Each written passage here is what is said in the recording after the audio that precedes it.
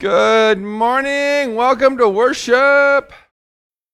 The grace of our Lord Jesus Christ, the love of God, and the communion of the Holy Spirit be with you all. Please join with me in the prayer of the day. O God of justice and love, you illumine our way through life with the words of your Son. Give us the light we need and awaken us to the needs of others. Through Jesus Christ, our Savior and Lord. Amen. Our Holy Gospel is from the 25th chapter of Matthew. Glory to you, O Lord. At that time, the kingdom of heaven will be like 10 virgins who took their lamps and went out to meet the bridegroom. 5 of them were foolish and 5 were wise. The foolish ones took their lamps but did not take any oil with them. The wise, however, took oil in jars along with their lamps. The bridegroom was a long time in coming, and they all became drowsy and fell asleep. At midnight, the cry rang out, "Here's the bridegroom! Come out to meet him!" Then all the virgins woke up and trimmed their lamps. The foolish ones said to the wise, "Give us some of your oil. Our lamps are going out." "No," they replied, "there may not be enough for both of us and you. Instead, go to those who sell oil and buy some for yourselves." But while they were on their way to buy the oil, the bridegroom arrived. The virgins who were ready went in with him on that wedding banquet, and the door was shut. Later the others also came. "Sir, sir," they said, "open the door for us." But he replied, "I tell you the truth, I don't know you. Therefore keep watch, because you do not know the day or the hour." The Gospel of our Lord. I invite you to join me as we offer up the Holy Spirit prayer in our time of meditation today. Let us pray. Come, Holy Spirit, and fill the hearts of your faithful, and kindle in us the fire of your love. Send forth your Spirit, and we shall be created, and you shall renew the face of the earth. O God, who by the light of the Holy Spirit instructs the hearts of the faithful, grant that by that same Holy Spirit we may be truly wise and ever rejoice in his consolations. Through Christ our Lord. Amen. I was just thinking last night as I was praying that prayer during the sermon that the pastor that we had in Grantsburg, Wisconsin, was the pastor of that church for 35 years. How would you like to listen to the same preacher for 35 years? Well, apparently there must have been something about him that made, and that's why when I think about this prayer, "Come Holy Spirit," you know, really, it really is all about the inspiration of the Holy Spirit, because I do ask myself oftentimes, where do these words come from? Week in and week out, week in and week out. It truly is amazing to me. This doomsday prophecies and books about the end, like The Late Great Planet Earth by Hal Lindsey. I think I read the book twice. Now, a whole host of other doomsday books that were circulating back then. And I suppose in a certain sense it struck my curiosity, and I do believe that there was for a while, I found myself reading about a lot of those types of things.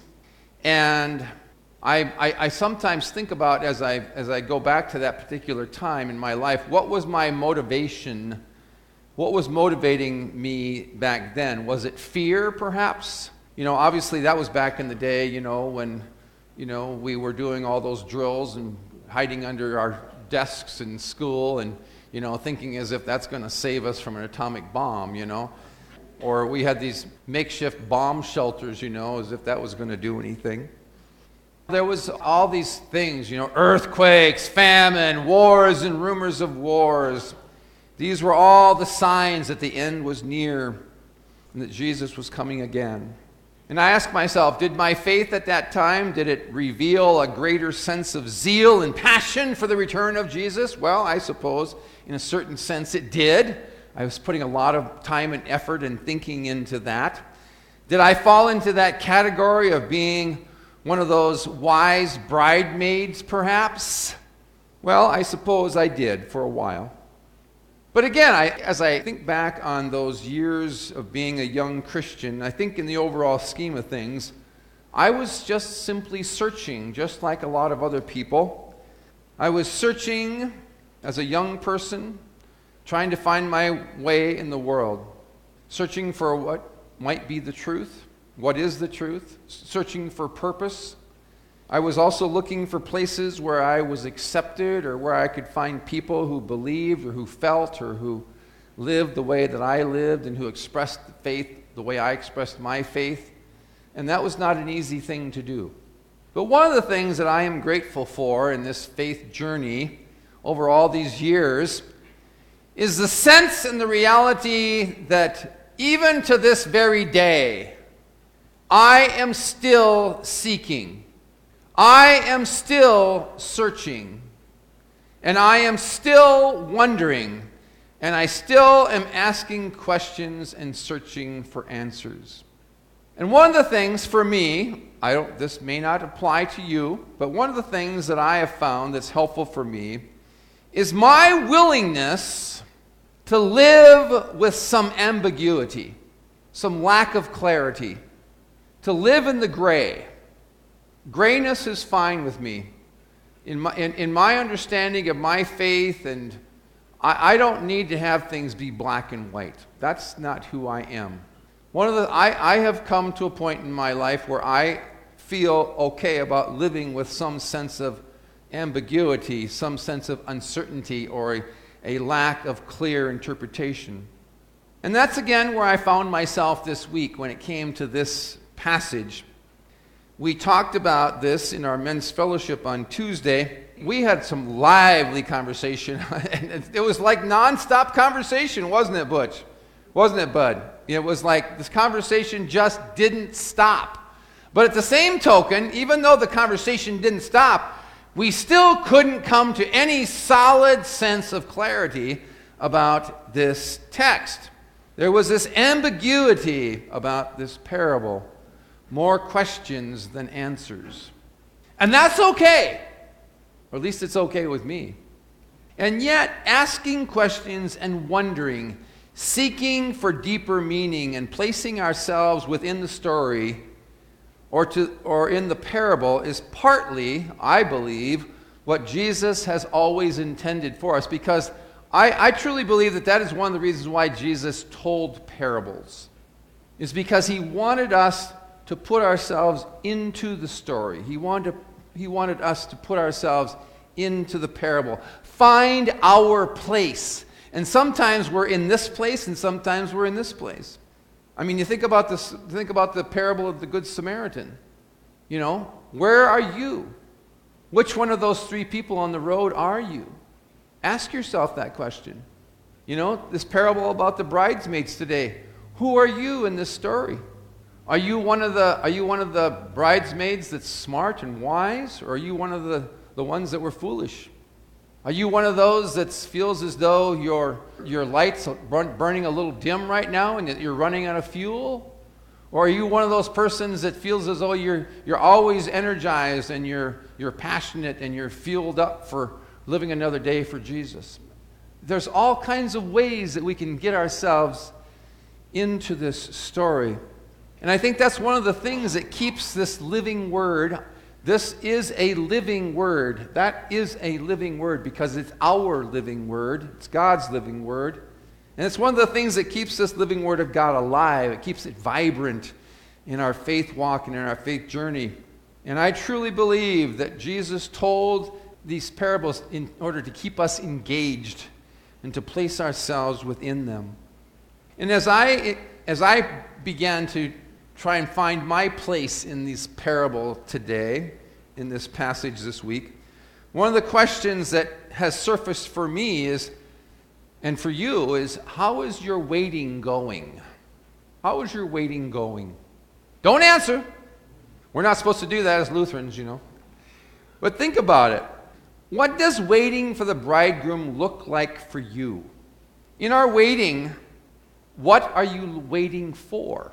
Do you know what you're waiting for? Do we know what we are looking for?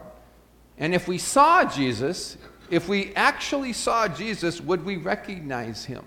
Or if the second coming was actually happening, would we know that whatever it was that's supposed to happen is actually happening? Would we actually know it?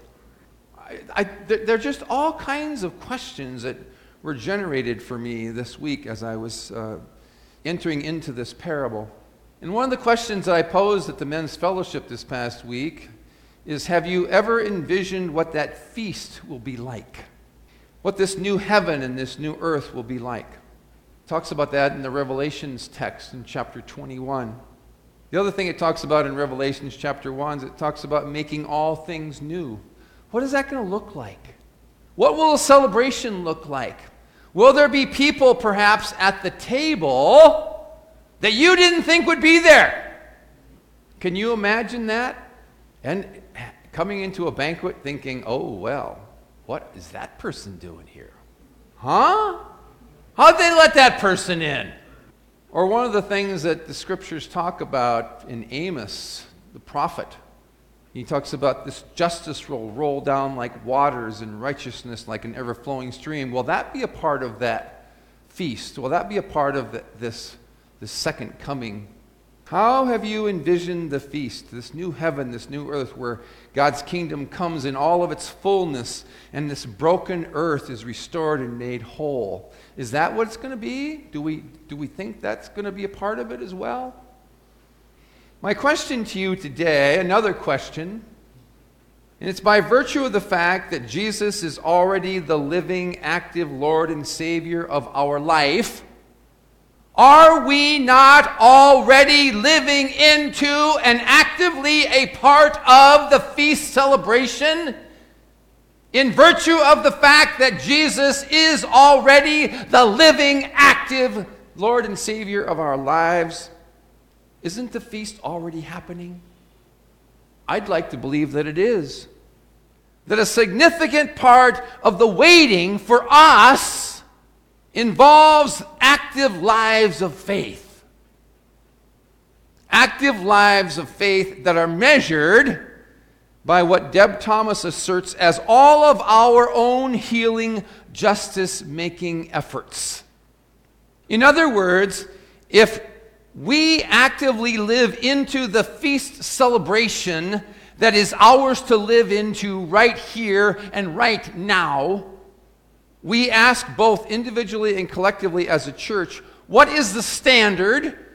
What is our measure of accountability that we lean into, that we work towards, that we anticipate as we have this opportunity as the living presence of Christ in the world through the church? What is our standard? What is our measure of what it means for us to live in that celebration? And once again, I appreciate the challenging words from Deb Thomas. I think I may have told you I actually met her. She was at the bishop's gathering that I attended a couple weeks ago down in Phoenix. She was one of our guest speakers. I even have a photo of her with her and I, which I'm going to eventually share with you. I just got to get it to Paul so we can put it up on the overhead screen. I appreciate the challenging words from Deb Thomas, who wrote, she says, what if this parable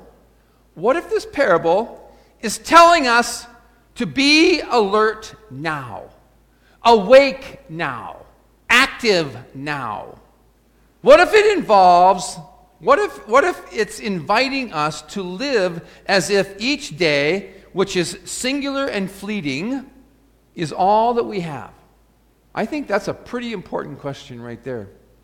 And she says, tomorrow, if it comes, will it be its own gift? If it comes, will it be its own miracle? When tomorrow comes, if it comes, will it be its own challenge? And she's very clear about this. She says, don't presume that it belongs to you. None of us here can presume that tomorrow belongs to us. We don't have tomorrow, folks. It's not there yet. We hope we have tomorrow, but the reality is we don't have tomorrow. Don't presume that you got it. I mean, what did I hear on the news this morning? Young NFL football player, had a wonderful football career, killed in an auto accident last night. He doesn't have today. All he had was yesterday. He doesn't have today. And that's why she says that this parable, it's inviting us to be alert now, to be awake now, to be active now. And this is what she says. This parable is telling us that we are to be about doing what is holy and necessary now. We are to be about doing what is holy and necessary now. Because all we have is today. We don't think about what tomorrow is going to be like. You have today. I have today. That's all we've got. To me, that's energizing. That's renewing in the sense that, wow, that gives me a sense of new sense of zeal and passion for what it means to be a person of faith in this world. That somehow I can be an active, living feast person now in the kingdom. And that's why we continually look to Jesus, the one who has hold of us and who continually reminds us that I am the way, the truth, and the life.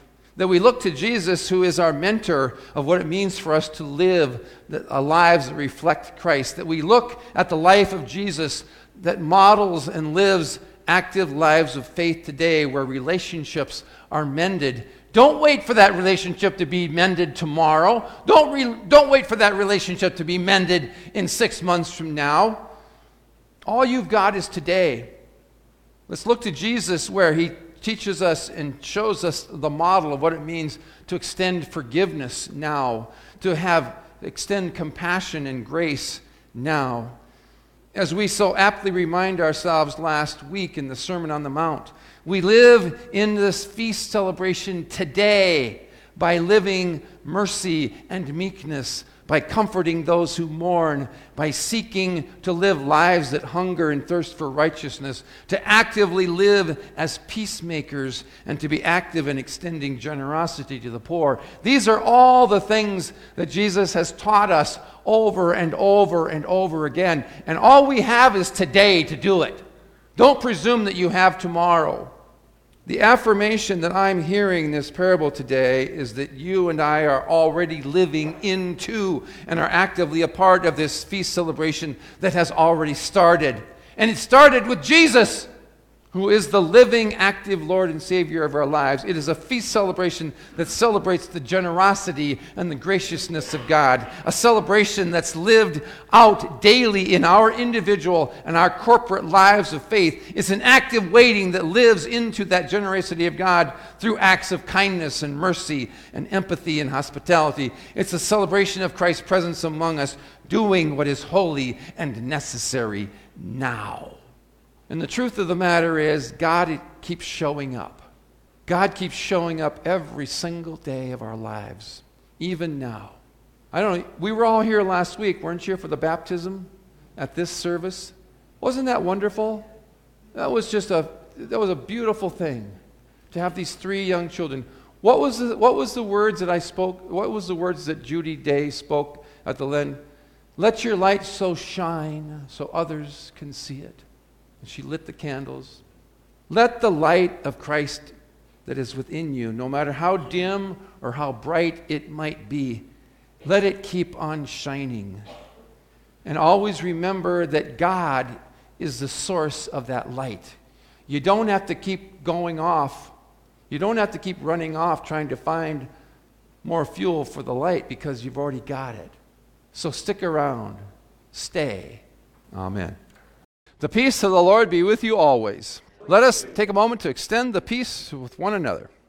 May the God of hope fill you with all joy and peace in believing, so that you may abound in hope by the power of the Holy Spirit. Amen. Go in peace. Tell what God has done. Thanks be to God.